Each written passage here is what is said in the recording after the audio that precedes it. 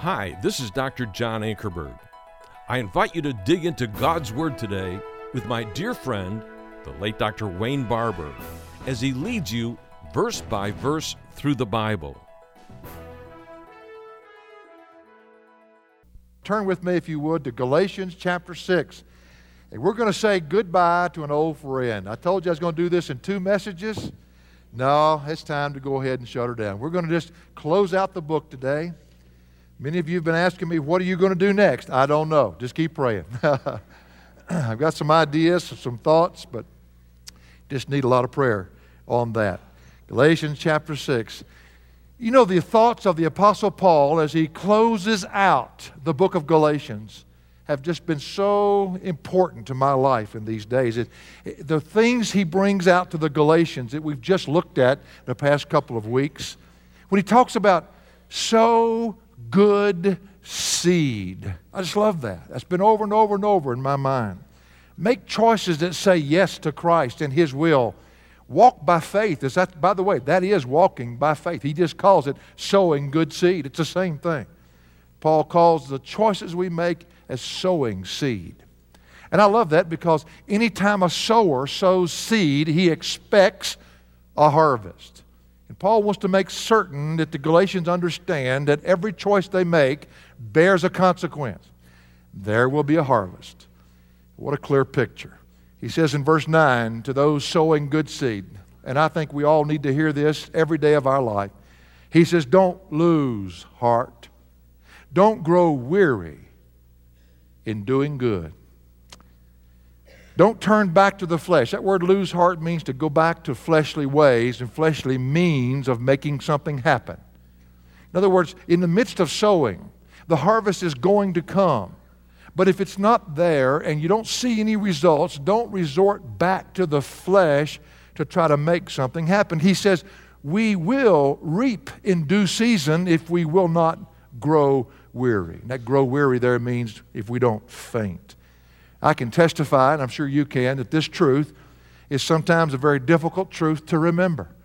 When you're sowing good seed and there's no harvest. I remember those days in the South when farmers would plant and it would just be barren for so many months. It's like, is that seed doing anything?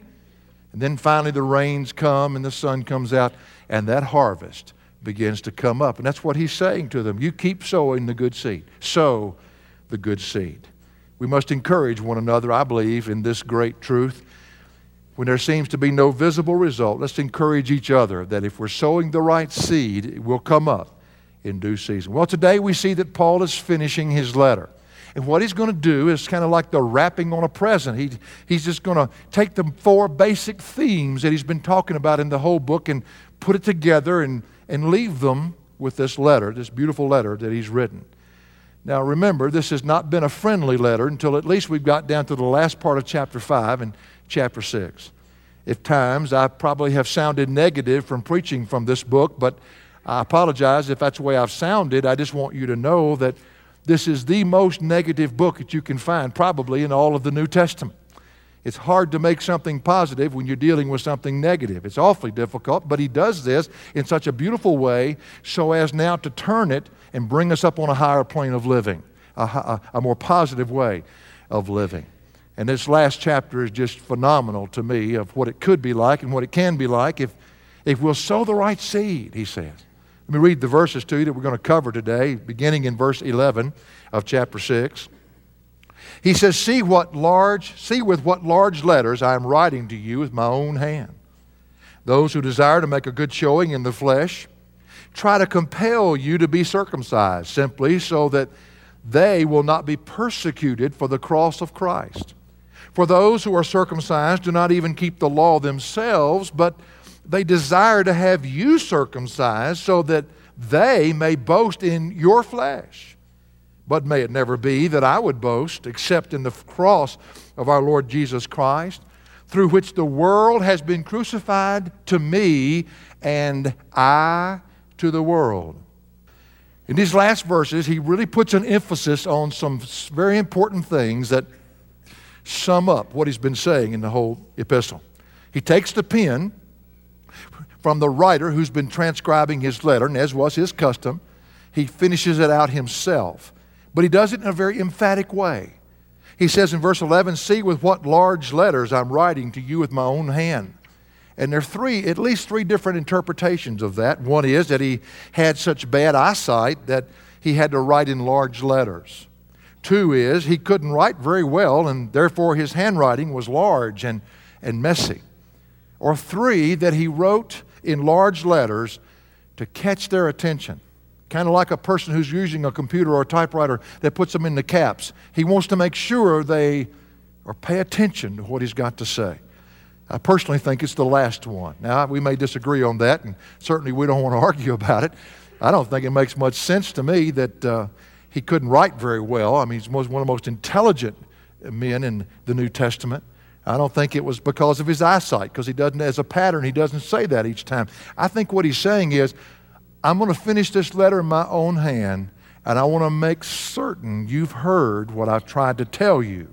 And so he puts it in large letters. I think what he's saying is, pay attention.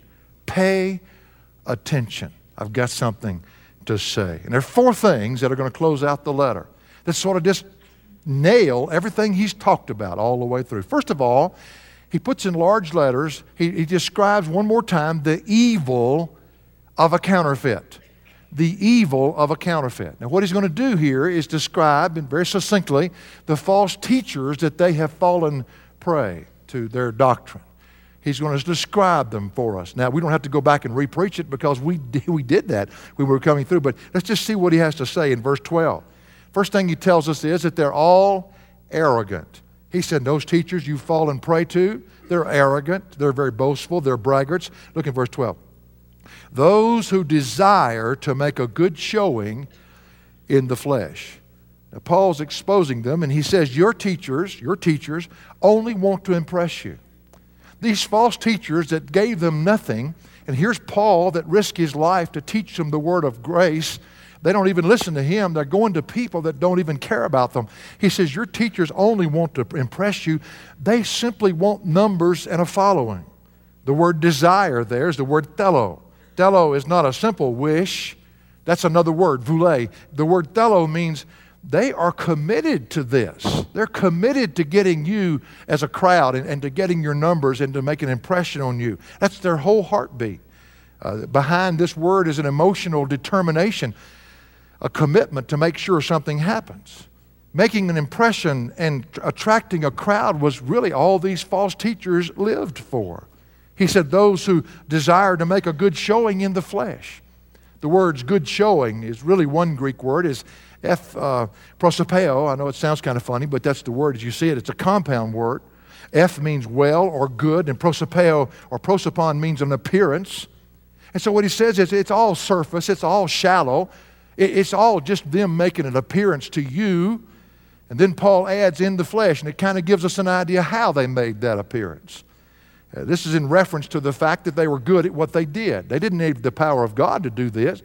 They were creative. They'd been trained. They'd been equipped to do this very thing.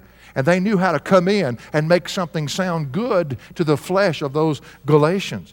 These religionists not only were good using their own flesh, but they preached a message that said flesh could actually accomplish anything for God. These teachers desired to make flesh look good and appealing by their good works and by what religion can do for you.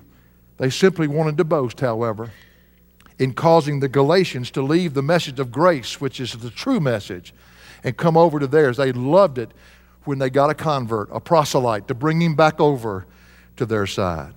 It was like a game to them. It's a feeling I get. Matter of fact, if you look at verse 13, you can see why I would say that. He says in verse 13, for those who are circumcised, talking about these false teachers, do not even keep the law themselves. Now, isn't that interesting? The very law that they wanted to put other people under, particularly the Gentiles, they didn't even keep. But they desire to have you circumcised. Why? That they may boast in your flesh. I'm telling you, it was like a game. Who could get more? You know, it's kind of like the men that when they go to heaven, somebody says the greatest rewards on who has the most toys. These toys get a little more expensive as you get old. It's just like a game. What are we doing? And Paul says, that's all they care about. Well, but secondly, not only are they arrogant and they just want a crowd, they just want a following, they don't even live what they teach other people to live. But the second thing he says, they're adamant. They're very adamant. Now, that means they just don't give up. Have you ever been around people that in false doctrine, they just don't give up. They won't go away. I wish we as believers would have the same zeal as we walk with the Lord and never give up on reaching people for Christ. But in verse 12 it says, those who desire to make a good showing in the flesh, look, watch this, try to compel you to be circumcised. Now you see, why circumcision? And I want to make sure very quickly, I'm not going to go back and preach on it, but circumcision was the initiation into the law of Moses. Now, they taught that this was the road to righteousness, not by faith, by the law. It was first given as a physical mark to Abraham to denote the physical children of God. You see, we're circumcised of the heart, not of the body, and therefore we are the spiritual children of God. But it was given to Abraham as a physical mark, and it was identified him and all that were born after him as being part of God's people. So these false teachers, these Judaizers, compelled the people in Galatia to be circumcised. Now, either to get saved, and that's part of the book, or to be righteous once you are saved. If they were going to be a part of God's family, they taught the message that you had to be a part, you had the physical mark of God's family upon you, of God's elect upon you. The word compelled is the word anagkazo. It means to put pressure on. To put pressure on. It's in the present tense, which means they just kept on putting pressure on them. I mean, they just kept on and kept on and kept on and kept on and kept on, pressuring the Galatians to be circumcised. You've got to do something physical. There has to be work involved somewhere, was their message. Jesus gave a scathing rebuke to this very practice in the Gospels. Of course, Paul knew the Gospel.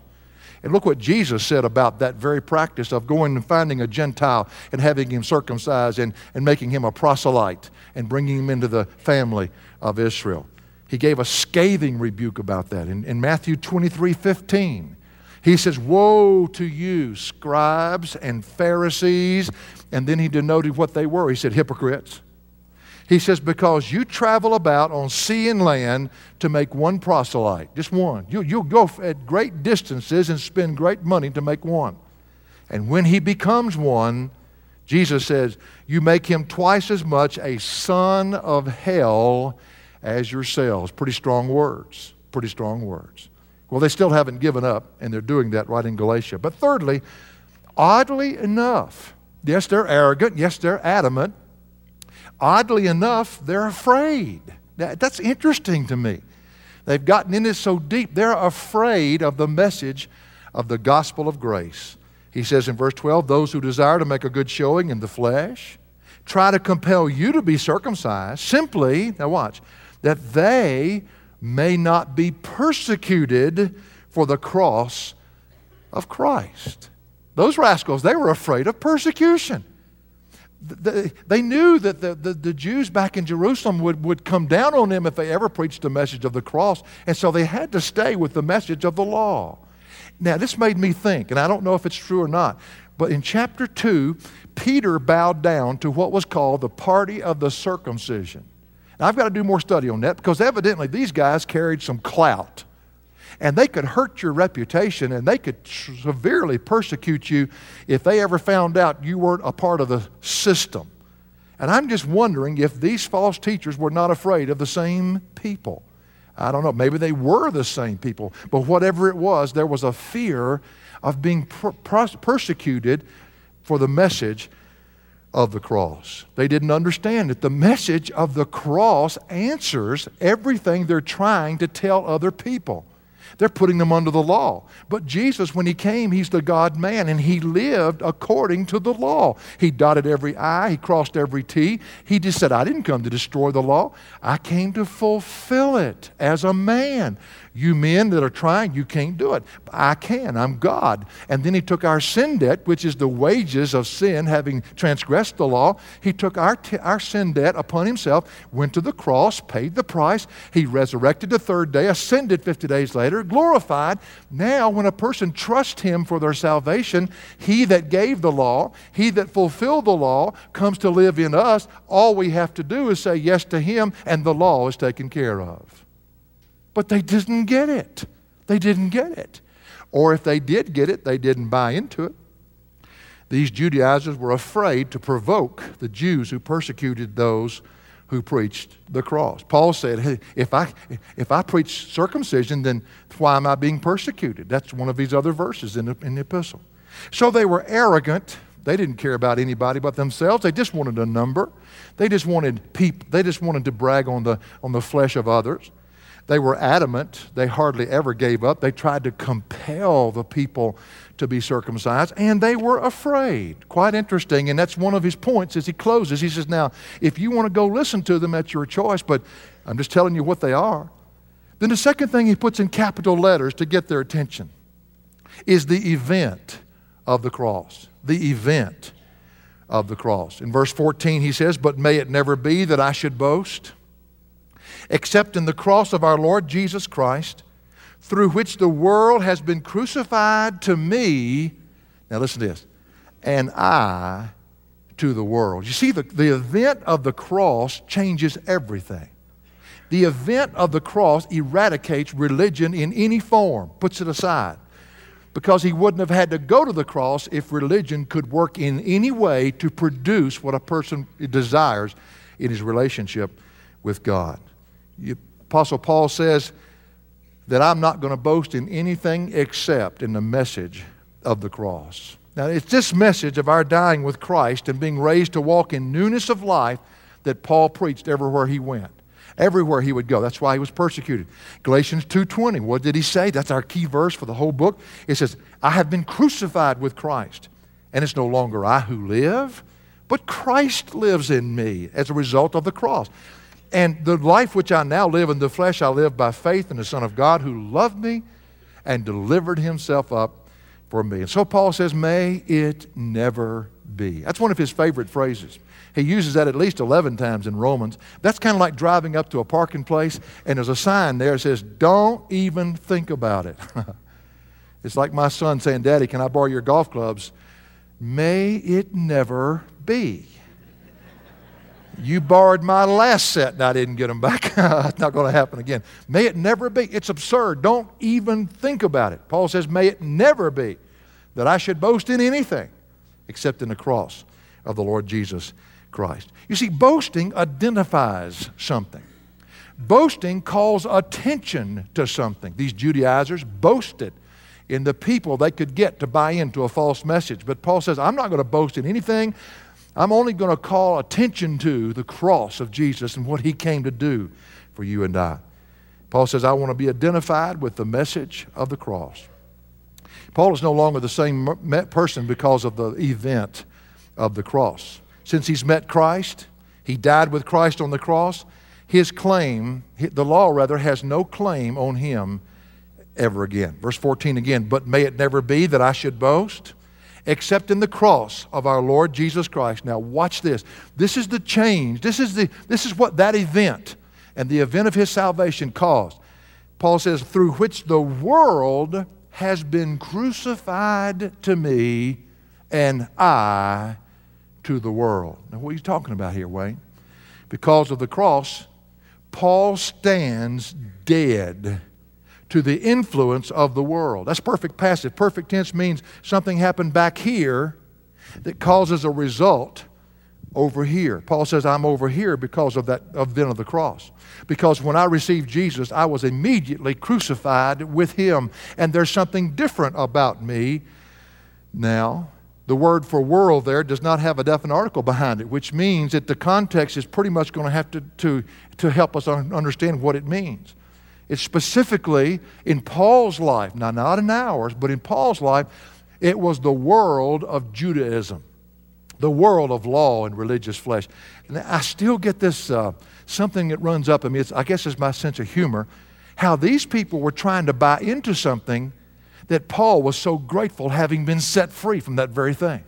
He's the greatest religionist that ever lived. There was nobody. He was a Hebrew amongst the Hebrews. He says in Philippians 3, he said, according to the law, I was found blameless. But he said, man, I count all that as loss. Paul says, that world has been crucified to me. Passive voice, the moment I received Jesus is the very moment it went away. Because of the cross, I'm in a severed state. Now listen carefully. To the world that used to control me.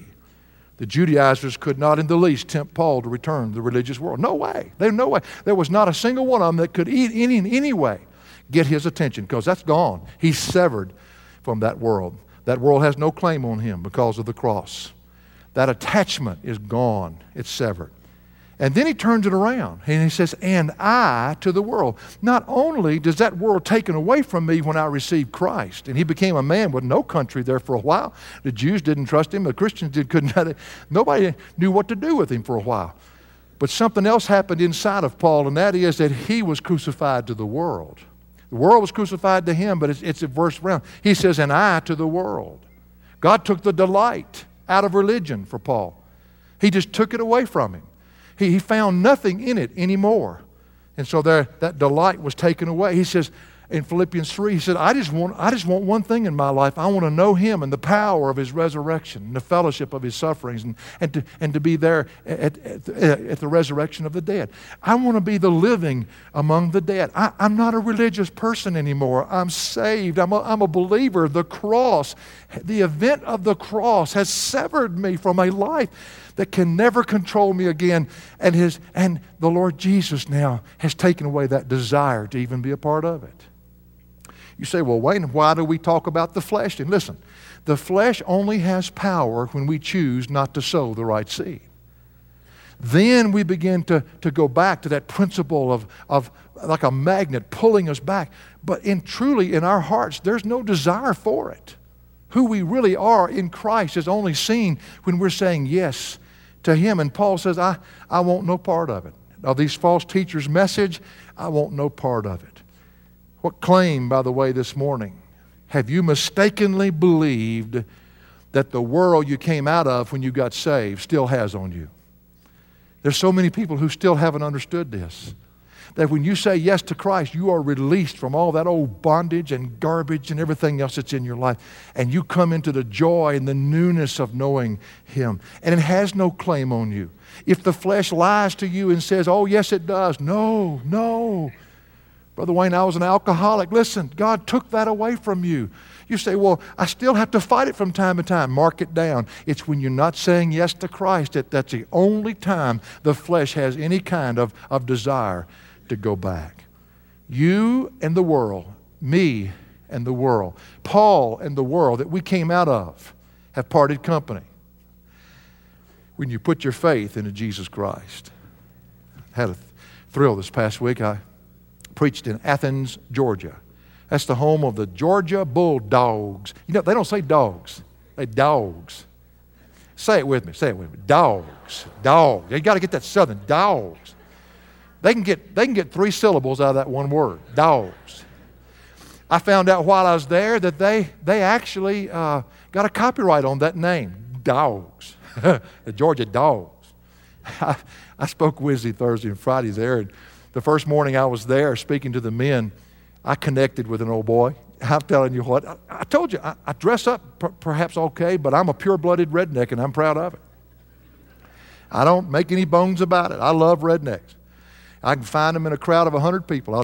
And I see, oh, there he is right there. There he is right there. I was talking about hunting, rather. Dinah gets on me all the time and says, Wayne, it's hunting, not hunting. But that's the way you say it. We were talking about hunting, and Ernie locked into me. I saw it happen. And man, he said, I got to meet with you for breakfast tomorrow. And I said, sure. We got up early, went to breakfast. He didn't take me to Cracker Barrel. They had a Cracker Barrel there, and he could have taken me there, but he didn't. He took me to a place called Strickland's, and that was a private-owned little restaurant there. And I want to tell you, I had one of those big biscuits I've been telling you about, those cat head biscuits. I had one, buddy, and you can hardly put them on a plate. And the sausage they cook, oh man, it's got a bite to it. It's not like this sissy sausage. I mean, it's good stuff. And the bacon, drop it on the floor, it'd break. I mean, they cook it. And the eggs were cheese eggs. Man, whoa, son, we had a good time. Ernie sat across the table to me. He said, man, I love you. I feel like I've known you all my life. I said, Ernie, I feel the same way about you, buddy. We began to talk. He said, wait, let me tell you what God's done in my life. And the tears welled up in his eyes. And I said, what that, Ernie? He said, Wayne, I had a $1,000 a day cocaine habit. And for 20 years, my mama got on her knees, little bitty lady, I met her that week. She got on her knees, just flat out on the floor and prayed for him. And he said, you know, you talk about Lazarus being a miracle? He said, Brother Wayne, I'm a miracle. I'm a miracle. And God took me out of that world. The moment I received him, I was severed and released from that world of drugs. And he says, I have nothing in me right now that would ever want to touch it again. God has done a work. And he said, Wayne, I butchered the King's English. I'll probably never be able to preach, but I've told God, I don't care what he wants me to do. He's got one old boy 100% surrendered to him. That's what Paul's talking about. And I want you to know he was raised in a church. Came to church every Sunday when his parents took him. But church won't do it. Christ does it. And that's what Paul's been trying to say in the book of Galatians. You didn't get saved by some religious teaching. Maybe they used PowerPoint. Maybe they passed out things. Maybe they were good at what they did. That doesn't take away from the fact that Jesus saved you.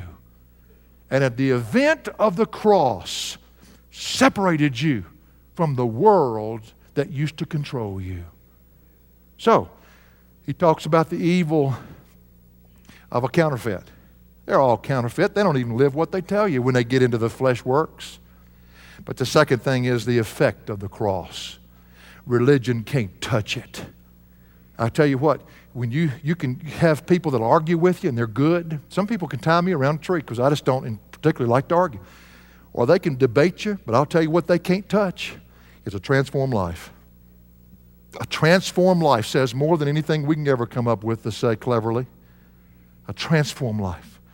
When God touches your heart and changes you from the inside out, you will never want a religious anything again. You just want Jesus in your life. And he puts it in capital letters. He said, now, you hearing me? Did you hear what I said? And then thirdly, the effect of a new creation. The effect of a new creation. Matter of fact, the effect is the new creation. Look what he says in verse 15. For neither is circumcision anything, nor uncircumcision, but, here's what matters, a new creation. No work of the flesh is impressive to God. God is in the business not of building great standards. God is in the business of making new creations. This is what Paul has been trying to get across throughout the whole book. The word new is the word kainos. I've told you before, and perhaps to remind you a little bit, there are two words for new. There's the word neos. You go out and buy a new car, but it's really not new. You had one before, and as soon as this one gets dirty, you're going to want another one. So it's not, it can almost have the idea of another. New, yes, to you, but not new. Cars have been around for a long time. But then there's the word kainos, which is used here. Kainos is also used in the New Testament, New Covenant. Every time you see that word new, when it comes to our relationship with Christ, this is the word that's used. And it means qualitatively, totally brand new. Never seen before. We've become, because of God's grace and faith alone in Christ alone, we have become new creations. 2 Corinthians 5:17, therefore if any man be in Christ, he's a brand new creature, same word. The process of making a new creation in Christ will never be changed or replaced. Religion cannot make a new creation. Oh, they can bring some innovations. They can even dress it up a little bit, but they cannot change the heart. Only Christ can make a new creation. We are products of the cross, and therefore the effect now is that we are new creations. Circumcision or uncircumcision, Paul says, doesn't matter. It hasn't got a thing to do with you being who you are. When it comes to producing new creations, it's faith alone in Christ alone. It's only through faith in Christ that we're made new creatures. You say, Wayne, he didn't say that right there. He's summing up the book. And I just picked one verse. My goodness, we talked about this for 6 weeks. For chapter 3, verse 26. For you are all sons of God. How? Through faith in Christ Jesus. There is no other way. This will never change. The making of a new creation is only through faith in Christ. Never change. And so Paul is building here, but he's really summing the book up. He talks about the evil of a counterfeit. They're arrogant, adamant. They're afraid. And they're a joke because they don't even live what they tell you to live. But not only that, the event of the cross. The event of the cross is what severed us from the world that used to control us. And the result is, the effect of that is the new creation that we now have become. And then he finishes the book. And I'll be honest with you, I'm a little sad. I hate leaving Galatians. You get in a book this long, to me, it becomes part of you. And it's not like saying goodbye to an old friend, because I'm going to stay with it. I mean, there are going to be times we'll come back to it. But in verse 16 now through 18, he finishes it out and gives the evidences of this new creation that has become one because of the event of the cross. Certainly not the evil of a counterfeit. Verse 16, and those who will walk by this rule, peace and mercy be upon them, and upon the Israel of God. The word for walk there is the word stikeo. It's not the normal word for walk. You know, the other word for walk means wherever you are, just circumspectly, just make sure that this is that. But this is different. This has the idea of marching. You know, you march in a row, in a rank.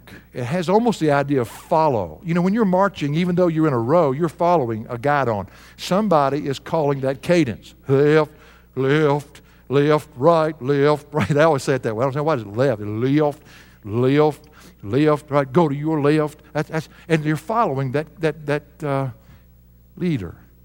Matter of fact, when I was in military school, it kind of caused me a lot of problems because my step is like Canute's. I mean, some people's step are like that. They're little people. But when you got a big step, I'm following them wrong. Left, left. I'm 20 yards in front of the whole platoon. We had a platoon sergeant that, I'm serious. I think I've told you this before, but I'm serious. He looked like a frog. He did. You ever watch Kermit the Frog? I mean, looks just like Kermit the Frog. And every time, and I made the mistake one day of telling him that. That was not good. But this is the idea. You're walking to a standard. You're walking to a standard. There's something that's being evidenced in your life. Everybody in the little town of Chatham, Virginia knew when we were coming around, buddy, because they could hear us. I love that. I just love that precision. This is the idea here. Nothing to do with legalism or anything like that, but it's just an evidence that you're following a rule. Those who walk by this rule. The word for rule is the word canon. Canon refers to a standard, a plumb line. There's been a plumb line that's been dropped, and this is governing the way you walk. It's a truth that is agreed to and evidenced by the way one lives. Now don't lose the context. Verse 15 tells you the context. He's in a finishing mode here. He's not going to elaborate. He says, for neither is circumcision anything nor uncircumcision, but a new creation. And how do new creations walk? What is the rule? What is it that's evidenced in their life? By faith, by faith, by faith, by faith, by faith. The truth of being new creations is only by faith in Christ. And once you are a new creation, as he said in verse 20, the life I now live, I live by faith. And so that he's helping us to understand now the evidence of being a Christian. How do you know Christians? Well, a person can be a Christian and not be walking by faith. That's not what Paul's saying. But Paul's saying it's obvious when they're walking by faith. You know you've got a new creation. And that's been because of the event of the cross, not by some evil counterfeit trying to tell them that religion is the way. And those who live only by faith, those who walk by this rule. This is the same thought we had back in chapter 5, verse 25. And he says, if we live by the Spirit, since we can, then let us also walk by the Spirit. How do you walk by the Spirit? by faith. To those specific believers who so followed or modeled this standard or living by faith, he says, peace and mercy be upon them. Now that's another evidence here. Peace and mercy be upon them and upon the Israel of God. And I tell you, that term, the Israel of God, is an ouch term. Because what he's saying is the spiritual Israel of God, or those who have placed their faith into Christ, turned their back upon the law, being the way of righteousness, and have, because of the event of the cross, been severed from that world and become new creation. This is the true Israel of Christ. Now, don't jump ahead of me. This has nothing to do with the nation of Israel. God has made promises to them, and one day they will be the spiritual Israel of God in the sense that there will be a day of their redemption. He's not talking about that.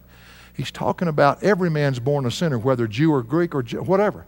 There are only two, Jew or Gentile. And everybody's born with the sin of Adam. Doesn't matter who they are. And they have to come in the same way, and that's through the Lord Jesus Christ. Well, he just simply sums up what he said in chapter 3, verse 7, and other places, all of chapter 4. He said, therefore be sure that it is those who are of faith who are sons of Abraham. Believers who have trusted Christ and Him alone, whether Jew or Gentile, make up what he calls the true Israel of God. Paul wishes upon them two things. These people who exemplify faith, he wishes peace and mercy. When you walk by faith, you're going to have the peace of God all over you. It's something that's inward. Your life may be caving in on the outside, but you're going to be so inwardly strengthened with peace on the inside. But not only that, when you make those mistakes, the mercy of God will be upon your life. God never talks about perfection in Scripture, ever, but always predictability. And when we make those wrong choices, as we saw in chapter 6, verse 1, if you see a brother caught by a sin, when we make those wrong choices and sow in the wrong field, the mercy will always be there because our heart is to walk with God and to say yes to Him. So the evidence is that peace and mercy, it's people who walk by faith. But he adds one more as he concludes, and that is that there's a price to pay. There is a price to pay. 2 Timothy 3:12 says, indeed, all who desire to live godly in Christ Jesus will be persecuted. I so often wish it would say, might be persecuted. I kind of like that better. Didn't say that. Will be persecuted. And some, for whatever reason, and I don't understand this, seem to be asked to pay more than others. I've never fully grasped that. I know that Tozier wrote a book, and he said that only the people that God trusts does He allow to suffer greatly. That statement has stuck with me for many years. Maybe that's part of it. I don't know. Verse 17, he says, from now on, here it comes, let no one cause trouble for me. For I bear on my body the brand marks of Jesus. Well, I tell you what, my heart just softens when I hear that and think about the Apostle Paul. I think about the casual Christianity that has invaded America today, and people know nothing about persecution. But then again, maybe we don't know anything about walking by faith. And when I say we, I'm not talking about us. I'm talking about the church as a whole in our day. Paul has been severely persecuted for his faith in Christ. His statement, from now on, let no one cause trouble for me, tells us everything we need to know. The Judaizers had caused a lot of grief in Paul. They had assaulted his integrity. As we saw in chapter 1, he had to defend his apostleship. They had assaulted his message, which is the obvious reason he had to write Galatians. And then they sought to kill him on several occasions. One's listed in Acts 20, 21 in that context there, when they tried to assassinate him just because he preached the message of the cross and the message of Christ. The false teachers intentionally went after Paul and the message of grace. You can preach law, I've discovered, and pretty well get away with it. People like you because the flesh is being pampered and it can do things and measure it. But you start preaching the message of living grace. You start preaching the message of flesh is rotten and only Jesus can be Jesus in us, and that He didn't come to make our flesh better. He came to replace it. That's when the persecution comes. That's when you become the target of others, because they've got to get rid of you. If they don't, they've got to deal with their own flesh. And that's been true in church history, much less in our day. The word for trouble is the word kopos. It refers to laborious toil. It is mostly used in a bad sense. It's something that causes one to be extremely bothered. And because of this, perhaps he's hurt or whatever, but because of this, it requires a lot of mental and emotional time and labor to deal with whatever it is somebody's done to him. Now that's the inward side of this persecution. But Paul goes on to reflect on the outward side of that. He says, let no one cause trouble for me, for I bear on my body the brand marks of Jesus. Now this is the actual physical torture that he went through. The word brand marks is the word stigma. It comes from the word stizo, which means to puncture, make a mark in the body, to puncture it, or to brand the body. Pain is automatic in understanding the essence of the word. The evidences of Paul being a bond slave that he calls himself in chapter 1, verse 1, and a prisoner of Jesus over in chapter 4, verse 1 of Ephesians, those evidences were outward on his body. You know, Paul talks about himself being a weakling kind of appearance. He says over in 2 Corinthians 10, I get the picture, he's a little bow-legged, hook-nosed, bald-headed little Jewish boy that doesn't look like much. He says, when I'm with you, my boldness is not from me, it's from the Lord. But my heart breaks when I think of the marks that's on his body. A man who, for once, understood what Christianity really is and has paid a price because of it. Dr. Spiros Zodhiates was a little man. You've met him.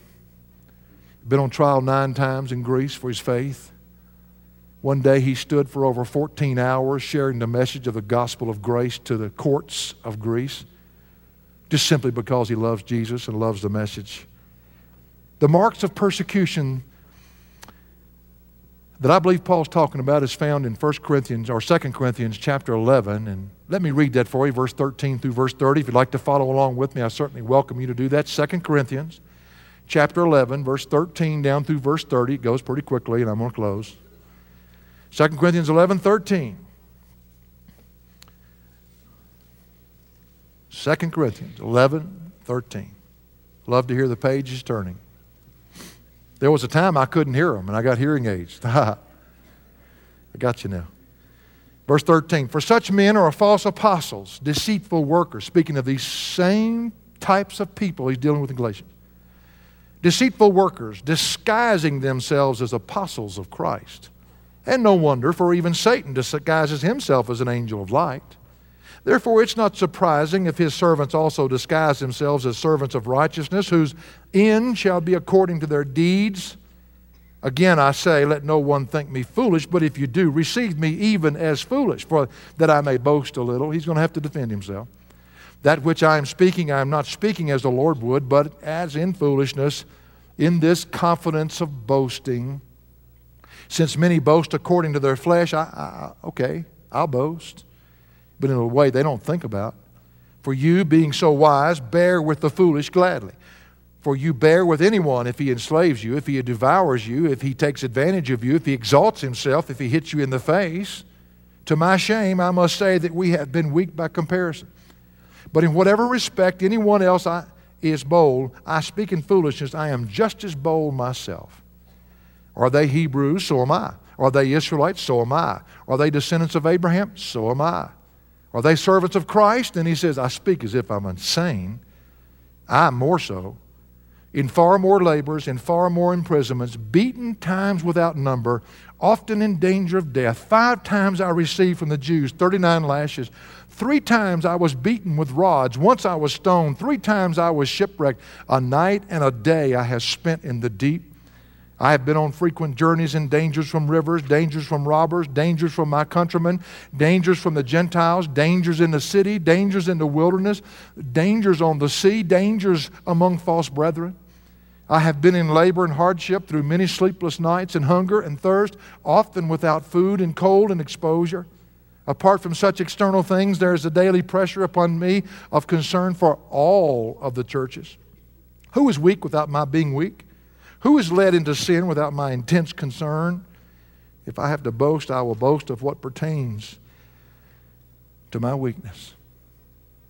Oh, for the 21st century to produce a believer who lives what he says and bears the marks of the Lord Jesus on his body. What marks do you bear? What marks do you bear today? What marks do you bear? The evil of a counterfeit. They're fakes. They're arrogant, adamant. They're afraid. They don't even believe what they teach you. The event of the cross. The event of the cross severs us from the world that used to control us. And the effect is a new creation. And the law and the religion cannot produce a new creation. It's only by faith alone in Christ alone. The evidences of a Christian. He walks by faith. He lives by faith. He doesn't live under some kind of rule and regulation. He lives up under the master who made them all. And he says yes to him. What evidences are in your life today that bear witness that you're a Christian? I used to have a gymnasium sign that says if you were put on trial for being a believer, would there be enough evidence to convict you guilty? I found a song I want to close with, and I think this song says what Paul's been trying to say. I love it. You know it. You'll be the only service that'll know it. Free from the law, oh, happy condition. Y'all know, how many know that song? Free from the law. Well, I'm not going to sing. Jesus has bled, and there is remission. Cursed by the law and bruised by the fall, grace has redeemed us once for all. Once for all, oh sinner, receive it. Once for all, oh brother, believe it. Cling to the cross, the burden will fall. Christ has redeemed us once for all. Now we are free. There's no condemnation. Jesus provides a perfect salvation. Come unto me, oh, hear his sweet call. Come, and he saves us once for all. Children of God, oh, glorious calling. Surely his grace will keep us from falling, passing from death to life at his call. Blessed salvation once for all. Once for all, oh sinner, receive it. Once for all. Oh brother, believe it. Both groups right there. You say, Wayne, I'm going to put you up against the wall and hold a gun to your head and tell you, now give me one succinct sentence that tells me what it means. What it means to walk by faith. And let me do that. First of all, let me tell you this. Get into this book for yourself. We've got enough people here that could help you till Jesus comes back. BSF, Precept, Community Bible Study. Everybody's around here to help. Get in the book. Get in the book. Why? Because faith comes from hearing, and hearing from the what? How can you walk by faith if you're not going to walk in the book? That's got to absorb and saturate your mind. But when you get into it, understand that the one who wrote it is the one who saved you, and he has delivered you. And so therefore your confidence is not so much in this, it's in him. Therefore it can be in what he says. Trust it. Stand on it. Make choices. Sow the right seeds from it. And allow Jesus to be Jesus in you. That's Galatians. Don't go back to religion. It's not worth it. For additional resources or to view our TV program, log on to jashow.org. That's jashow.org.